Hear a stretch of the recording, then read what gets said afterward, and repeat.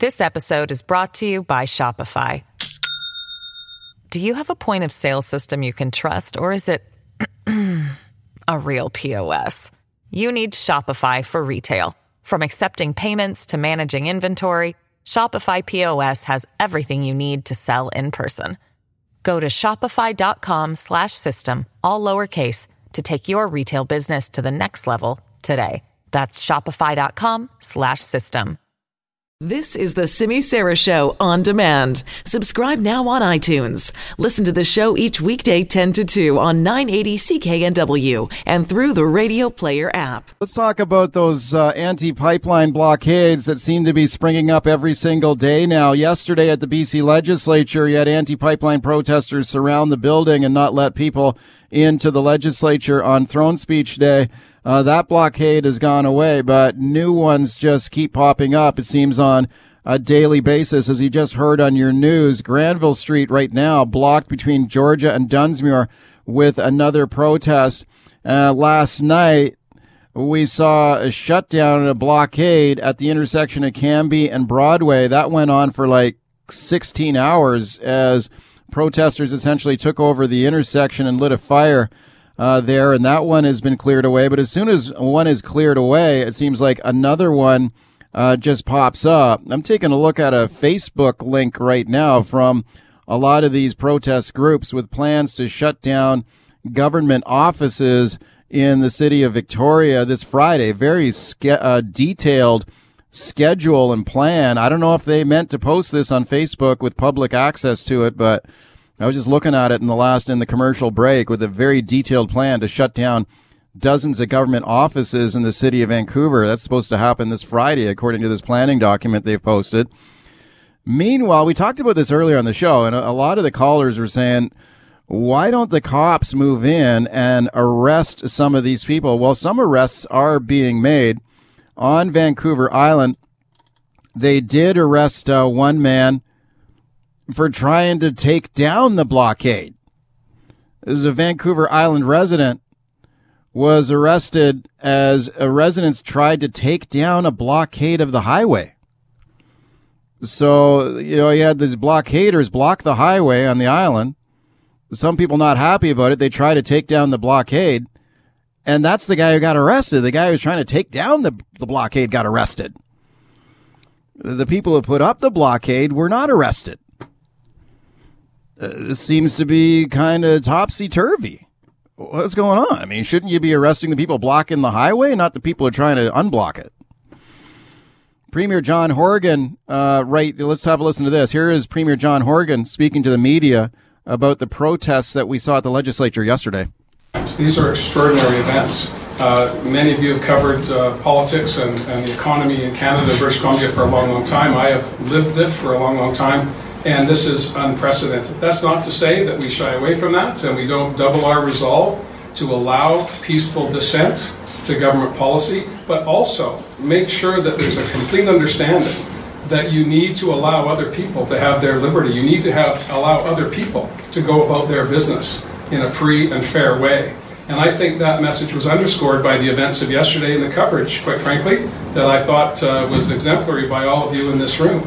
This was a difficult day for us here at the legislature, but as you quite rightly say, it's had ramifications right across the country. Okay, as Premier John Horgan speaking a short time ago about the blockades that we saw yesterday at the BC legislature. As I mentioned, some people wondering why the police are not being more aggressive in arresting people who are blocking roads, highways, buildings, bridges, railway lines. Here's Horgan talking about that, the police inaction at yesterday's protest at the legislature.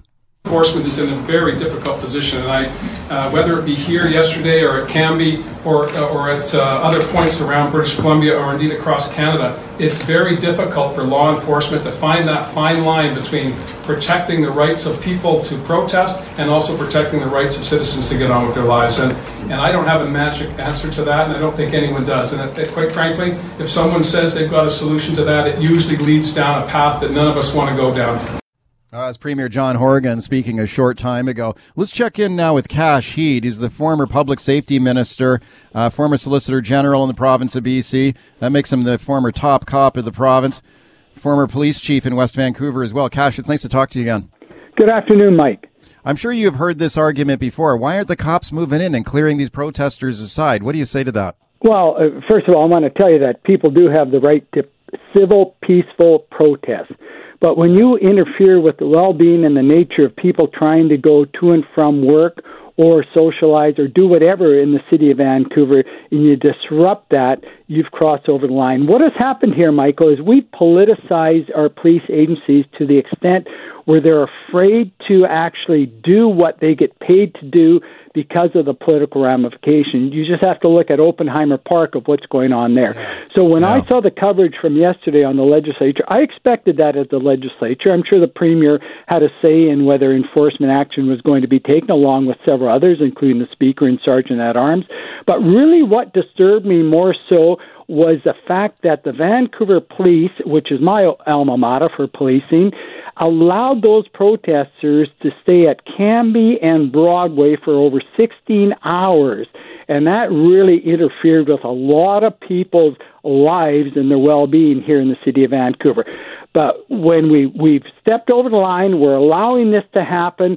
We're not taking enforcement action when required. And I'm not saying hats and bats all the time, but there's ways to deal with this so they don't disrupt people's lives. Yeah, I mean, civil disobedience and peaceful protest is one thing, but when you start blocking busy intersections in the city, especially, by the way, Cambie and Broadway, just learning today, that's a busy ambulance route. So if there is an ambulance emergency, a lot of ambulance drivers will go. This episode is brought to you by Shopify. Do you have a point of sale system you can trust, or is it a real POS? You need Shopify for retail. From accepting payments to managing inventory, Shopify POS has everything you need to sell in person.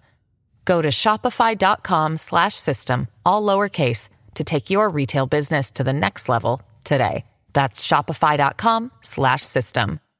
Through that intersection as a key artery for ambulances. So imagine, they may have been probably ambulances would have to take a detour if they had been planning to go through that intersection. Mike, 10 years ago today, the anniversary of the Olympics, and I was the Solicitor General at that time, and we were planning how we were going to deal with some of the civil disobedience. And I can tell you, if in fact major intersections were being blocked, the police were going to utilize their powers of arrest and go in and clear those intersections. So we're able to do it if it happened, and we did it a few times 10 years ago. But now we go forward 10 years, and we're scared to take action. Again, it's my frustration on police not doing what they're supposed to be doing, how they're supposed to represent law and order in the communities, and politicians can say what they want. They can say that they're not going to interfere with what the police decisions are, but I'll tell you, they're a major influence as to why the police are showing this inaction at such a important time. Okay, is this a case of the police being afraid to take action, or are they just trying to use some discretion and restraint in the hopes that maybe the blockades will stop? I mean, maybe they think if you go in there and start dragging people away, you're going to inflame the situation and make it even worse. No, what we've got attuned to, unfortunately, is these civil injunctions with enforcement orders in order for the police to do anything. We have to get away from that, especially in public places like, I say, Cambie and Broadway, where, in fact, the police should be in there without having to go to the courts. And I don't like it when I hear politicians say, well, it's up to the courts, it's up to the courts. No, the enforcement law is up to the police. It's up to them to go in and do what they get paid to do. Police officers have a discretion that's inherent in their job, built in by the criminal code. However, when you start talking about these major incidents that do take place that are political in nature, the discretion is held by someone else, and usually that's by a political master. Okay, well, what are the rules around going to get a court injunction to clear people aside? Like, for example, in that blockade that you mentioned yesterday that went on for 16 hours at Cambie and Broadway, would the police be required to get a court injunction to clear a major intersection like that, or could they just go in? They could just go in. They have the powers to, because these people are creating what we call mischief, interfering with the well-being of others. by disrupting that intersection, they have the powers to do it. When we talk about civil injunctions with enforcement orders, that's usually related to, for example, the Port of Vancouver being blocked off where they would get the injunction with an enforcement order, or some type of private location where, in fact, they will go for an injunction, and the police will have some representation through the City of Vancouver in the courts, but they will ask for an enforcement order to do it. But when you're talking about public spaces of this nature of Cambie and Broadway, you have the power and the authority to go in and arrest those individuals and clear them off the streets. Speaking to former Solicitor General Kash Heed about the anti-pipeline blockades that are popping up, do you think that with the police showing so much restraint here, that actually emboldens these blockaders, and they think like, wow, we can just get away with this. We can do whatever we want. Let's do it again tomorrow. And they are getting away with it, and that's why we see the action down at Granville and Dunsmuir, Granville and Smythe at this particular time right now. That's why we'll see the action on roadways, on bridges, and other areas, because we are allowing them to embolden themselves in order for them to disrupt society. Yeah, okay, so, well, if you move in right away, though, isn't it going to get nasty? Like, I was in the middle of the mob yesterday at the BC legislature around here, and man, there's some aggressive-looking people in there, and if cops come in and start dragging people away, I mean, maybe you risk a full-scale riot. Well, you do an assessment on that, and the public order commander that would be in charge of that would do the assessment to ensure that. Michael, there's stages you go through, and number one is having as much intelligence as you can on that particular group that's demonstrating. Number two is you negotiate with them. For example, in the legislature, going back and sitting back and watching it, I wonder where the negotiators were to open up at least a laneway so the demonstrators get their picture on TV, they get their action documented, but again, having a laneway where people can go in and out of the legislature, you start to negotiate that. When you start to deal with people that are not going to negotiate with you, you perpetuate your action, you escalate your action with respect to that. You don't want a full-scale riot, so you do whatever you can to mitigate those types of incidents. Well, that kind of occurred to me too, especially last week when we saw the protesters start camping out on the front steps of the legislature. I mean, that happened a week ago. They lit that fire. There were people going home sick from the legislature last week because they couldn't tolerate the wood smoke that was coming into the building from this fire. And it occurred to me that maybe that was your opportunity when it was still kind of a small setup, especially with throne speech coming, that you get a plan in place right now. Maybe you put up some barriers to make sure that some of these entranceways are kept clear. And I guess that, I mean, you're a veteran of the legislature buildings. I mean, at the end of the day, is that the responsibility of the speaker and the sergeant at arms to figure that out? It is, but they won't be the ones that make the ultimate decision. The premier will be involved in the decision making, I'm sure, Jeff Meigs was involved in the decision-making not to take the action. Now, the legislature, again, people must understand, there's so many exits and entrances into that, Michael. You know the tunnels, we know all of that, where, in fact, you don't have to have that confrontation. So this should have been taken into account in the planning to ensure it happens. I'm sure there's a lot of things, or there ought to be a lot of things that are planned right now, because all indications are these demonstrations and the activists are going to continue their actions, not only here in British Columbia, but I believe across Canada. And you're starting to see some responses, but we should have planned for it. I absolutely agree.